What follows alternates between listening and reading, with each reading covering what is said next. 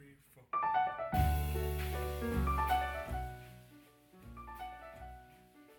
You are listening to highlights from the Creative Process interview with Jericho Brown. This podcast is supported by the Jan Michalski Foundation. 4:30 in the morning. My mother grew morning glories that spilled onto the walkway toward her porch because she was a woman with land who showed as much by giving it color. She told me I could have whatever I worked for. That means she was an American. But she'd say it was because she believed in God. I am ashamed of America and confounded by God. I thank God for my citizenship in spite of the timer set on my life to write these words. I love my mother. I love black women who plant flowers as sheepish as their sons. By the time the blooms unfurl themselves for a few hours of light, the women who tend them are already at work. Blue. I'll never know who started the lie that we are lazy, but I'd love to wake that bastard up at 4:30 in the morning, toss him in a truck, and drive him under God past every bus stop in America to see all those black folk waiting to go work for whatever they want. A house, a boy to keep the lawn cut, some color in the yard. My God, we leave things green.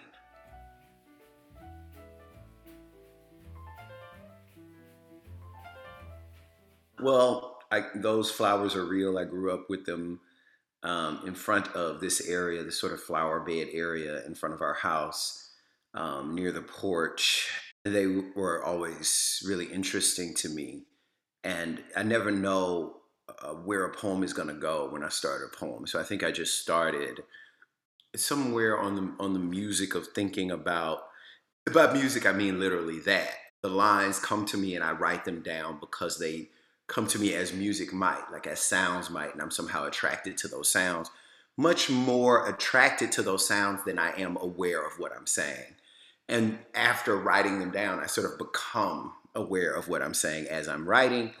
And as I become aware of what I'm saying, I realize I'm writing about my mom, but not just about my mom, as you mentioned, about nation, about what it means to be a son, about race, about the fact of vernacular. You know, I noticed this moment in a poem where in a very American vernacular, I write, she told me I could have whatever I worked for, which is, you know, even ending the sentence on the for seems to, you know what I mean, to point toward a certain kind of American idiom of speech. And then after that, I say that means she was an American, which sort of doubles up at that point, or triples up maybe at that point in its meaning. So that's the kind of thing that sent me toward writing the poem. There is a figure in this poem I've always been interested in, and it's a literal thing that I've always seen whenever I've had to, for whatever reason, be up early in the morning at 4 or 5, you know, in the morning. There are already people on their way to work. And it is true in the cities where I've lived. When I look at, when I'm driving and I'm passing train stops or bus stops, those people who seem to need to be at work the earliest are often Black people. They're the people who are doing so many things before we get to work, so that all those things are already done or have already started. And so I think something about all of that just came together in this poem.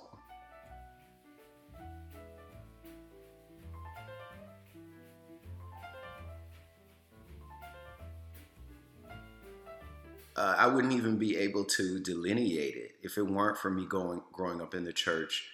I don't know if I would think about anything the way I think about things, you know, definitely in terms of the poems, because I had a preacher whose job was every week he had to perform. You know, I didn't think of it that way at the time, but can you imagine having a show every week you got to do, and you don't know if you've done well unless people are screaming? Do you know what I'm saying? And people would be screaming. So I think that was important to me because it helped me place this sort of high bar on my poetry and what I wanted from my poetry in terms of how it would move an audience emotionally, really how it would move me emotionally as I'm writing it. Do I feel moved to shout? Do I feel moved to cry? Become the questions for me, and I imagine those are the questions for anyone putting a sermon together. But definitely the literal music also made a huge difference. The songs and the way those songs were sung, and the soul with which they were, the grit and the soul with which they were sung, and how pure the attempt toward a kind of purity when singing that so many performers gave off. Really trying to connect with spirit, with God, in the moment of singing, which is also what I hope for from my poems. So I think there was a lot. I learned a lot about form. Every Sunday, the program at the churches where I grew up, program's the same every Sunday. You know exactly what's going to happen, and you know when it's going to happen. And yet, every time I would go to church, no matter how much the program itself was the same, I was always surprised by how those things went over. The content changed, and the way the content was delivered changed. Even something as simple as announcements, you sort of, because the announcements were different, then the person delivering the announcements would deliver them differently. Or sometimes there would be a different person delivering the announcements, right? So suddenly things are different because you hear another voice doing that thing, saying some of the same things that got repeated, right? But it's in another voice. And it was a wonderful way, I think, for me to begin thinking about form and content. How do I write a sonnet? If we know what a sonnet is, how is it that I make a sonnet a surprise every time I write one? And I think I learned all that in church.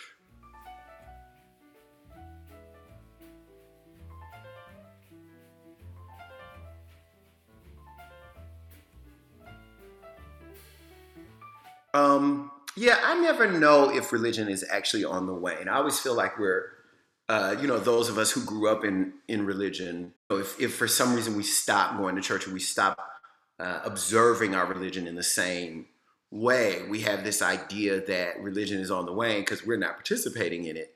And yet, I think for every person that exits the church, there's something like 17 people that enter at the moment that we exit. You know what I mean? I feel like sometimes, I'm not sure about this, but I feel that sometimes our idea about things, about church in particular, are similar to New Yorkers' ideas about Donald Trump. Like nobody was surprised that Donald Trump became president more than people from New York, especially from New York City, right?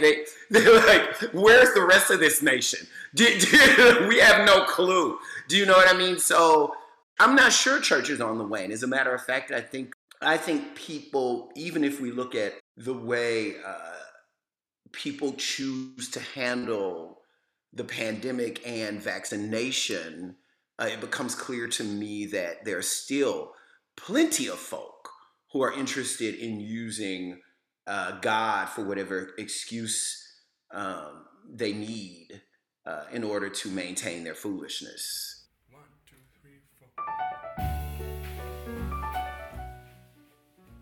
We hope you've enjoyed listening to these highlights. To listen to the latest episodes, or to learn more about participating in exhibitions or interviews, click on subscribe. Thank you for listening.